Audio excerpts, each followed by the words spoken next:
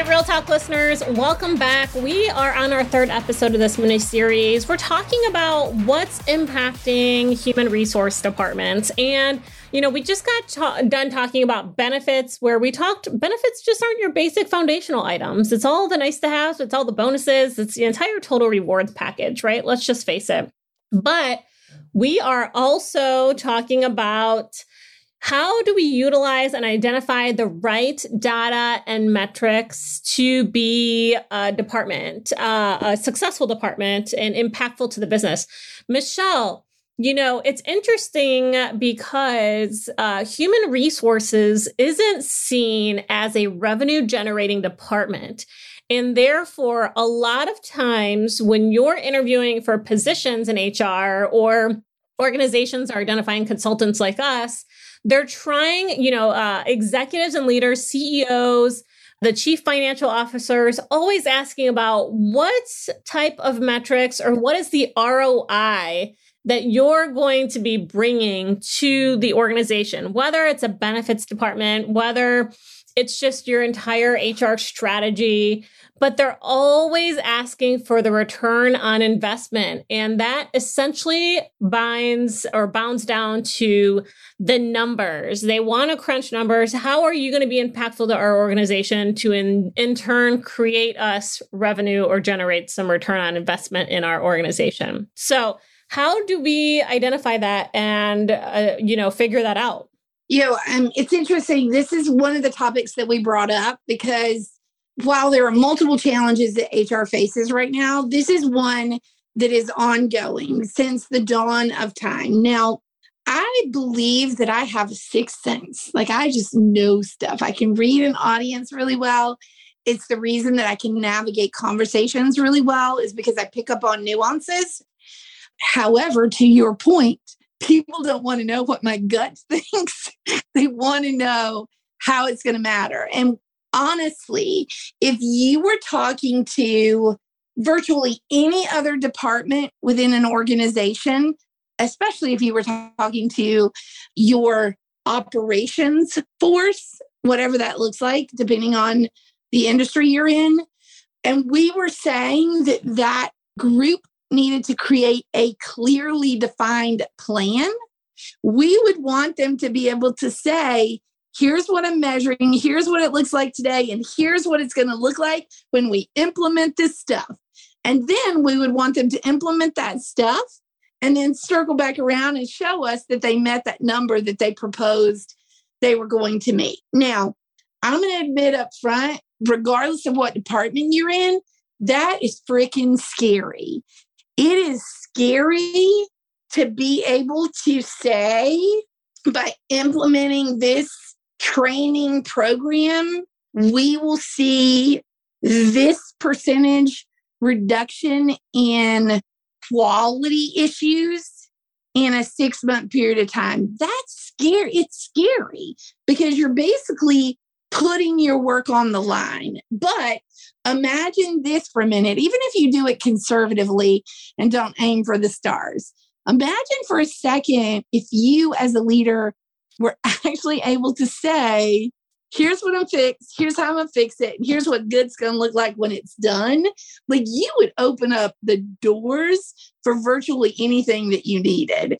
If you were a leader or a department that could show a track record of predicting your impact in a measurable way, people would listen to you.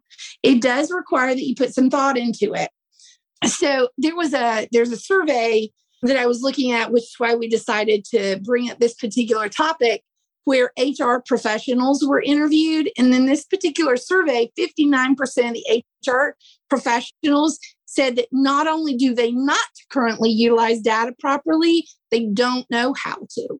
So even if they were provided with the right resources, they wouldn't know what to do with it. And that goes back to what you said, Maria, which is it's not something that we have traditionally done. And coming from the world of learning and development, what I have found often is that we measure the safe stuff and not the return on investment.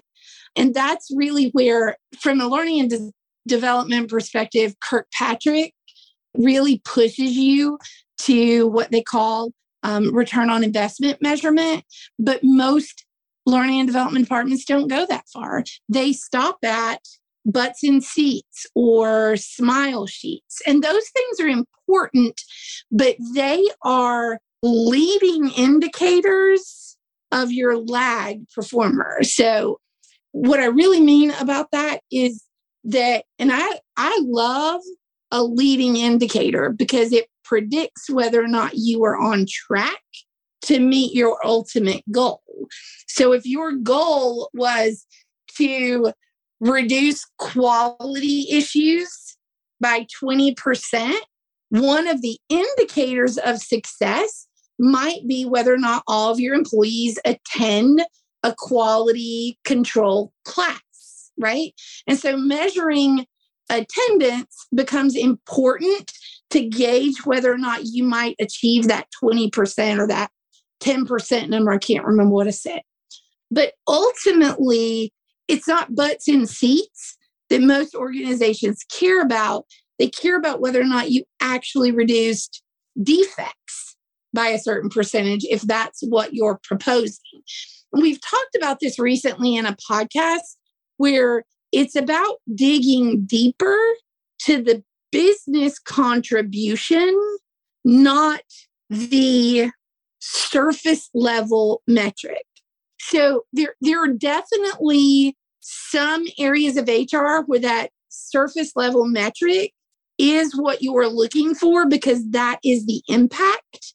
I'll give you one example of that: turnover. But what I would do if I were measuring turnover, and obviously I'm going to want to decrease in turnover, I'm also going to have crunched my information to be able to give you an accurate prediction of money and time saved as a result of not having a revolving door. So a reduction in turnover results in this much savings for the organization. That's another thing that, from an HR perspective, the sooner we're able to embrace, the easier it will be to actually start to pick data or metrics that matter. It is that because we are not revenue generating, we only spend money. That's what we do. You're going to either have two choices when it comes to business contribution. One, save money. So maybe I negotiate a better deal with benefits and I'm able to show that I spend less on benefits this year than I did last year. That's one example.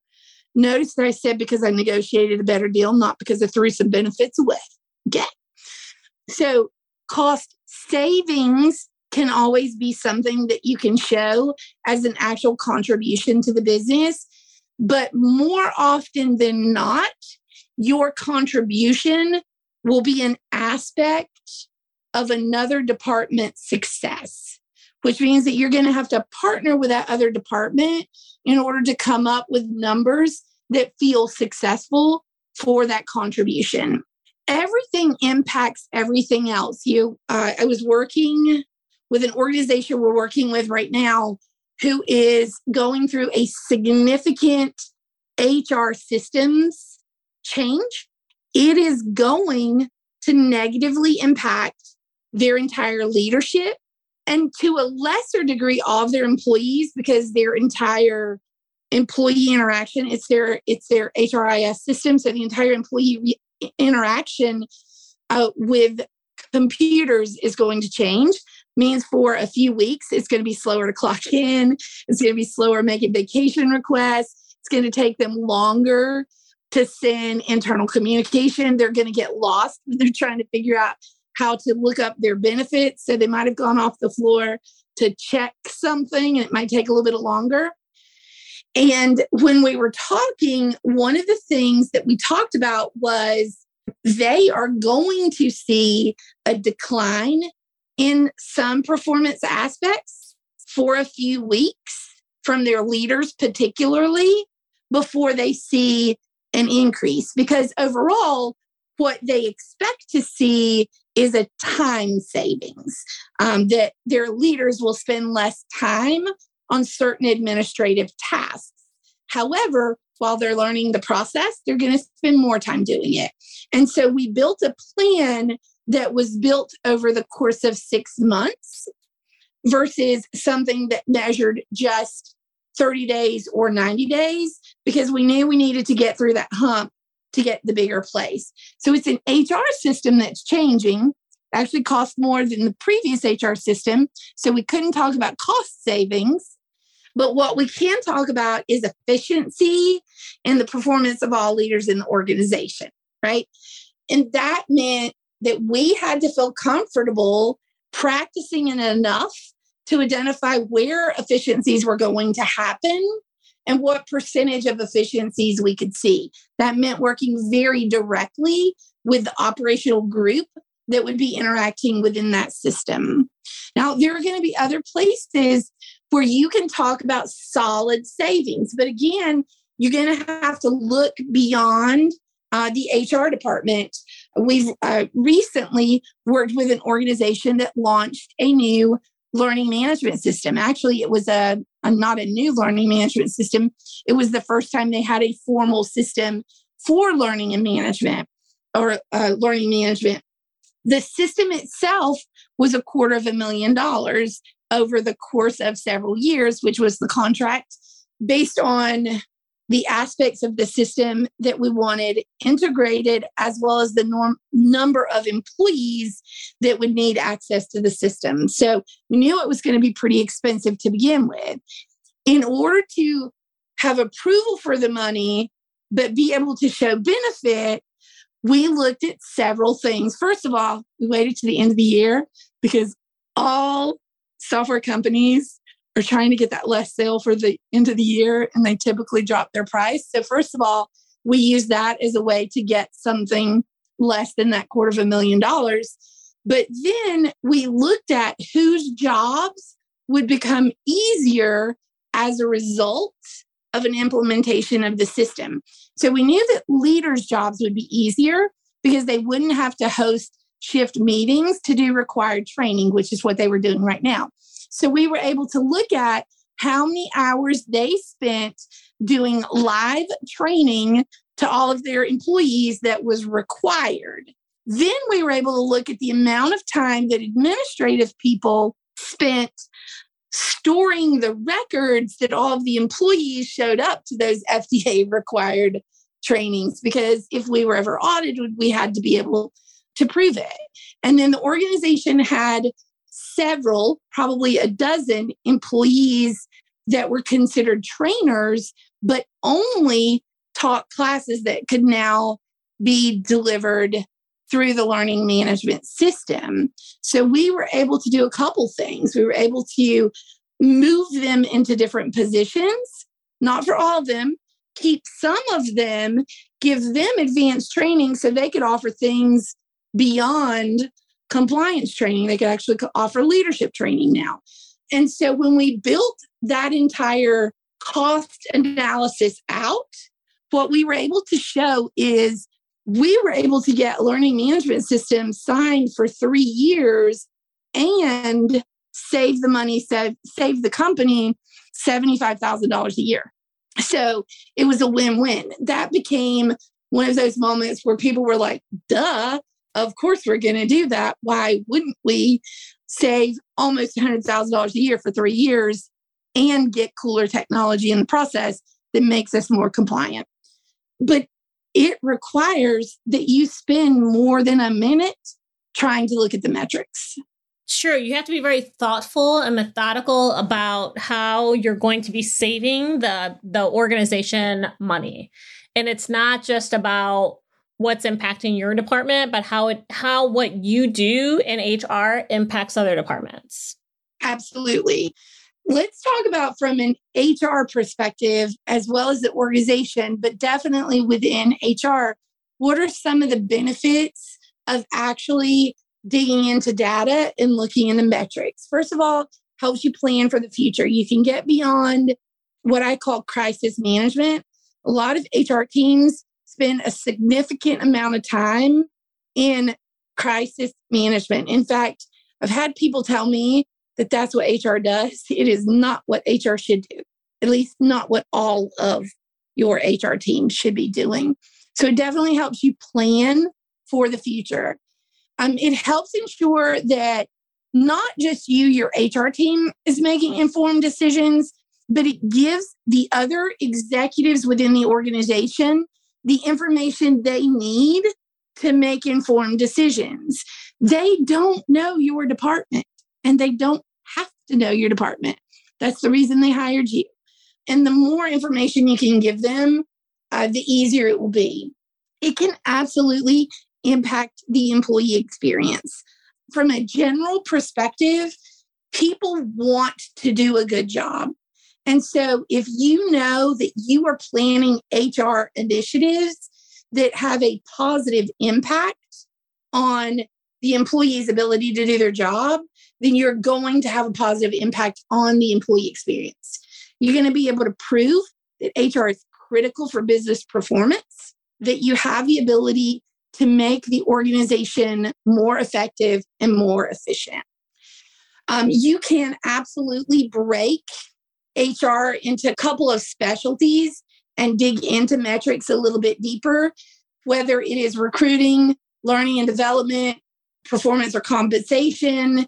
Those are just a few areas where you can really start to dig deeper and identify the ways that you impact the business beyond just making people happy. Okay, last piece of advice. You ready for this, Maria? And then we're going to go and you can wrap it up.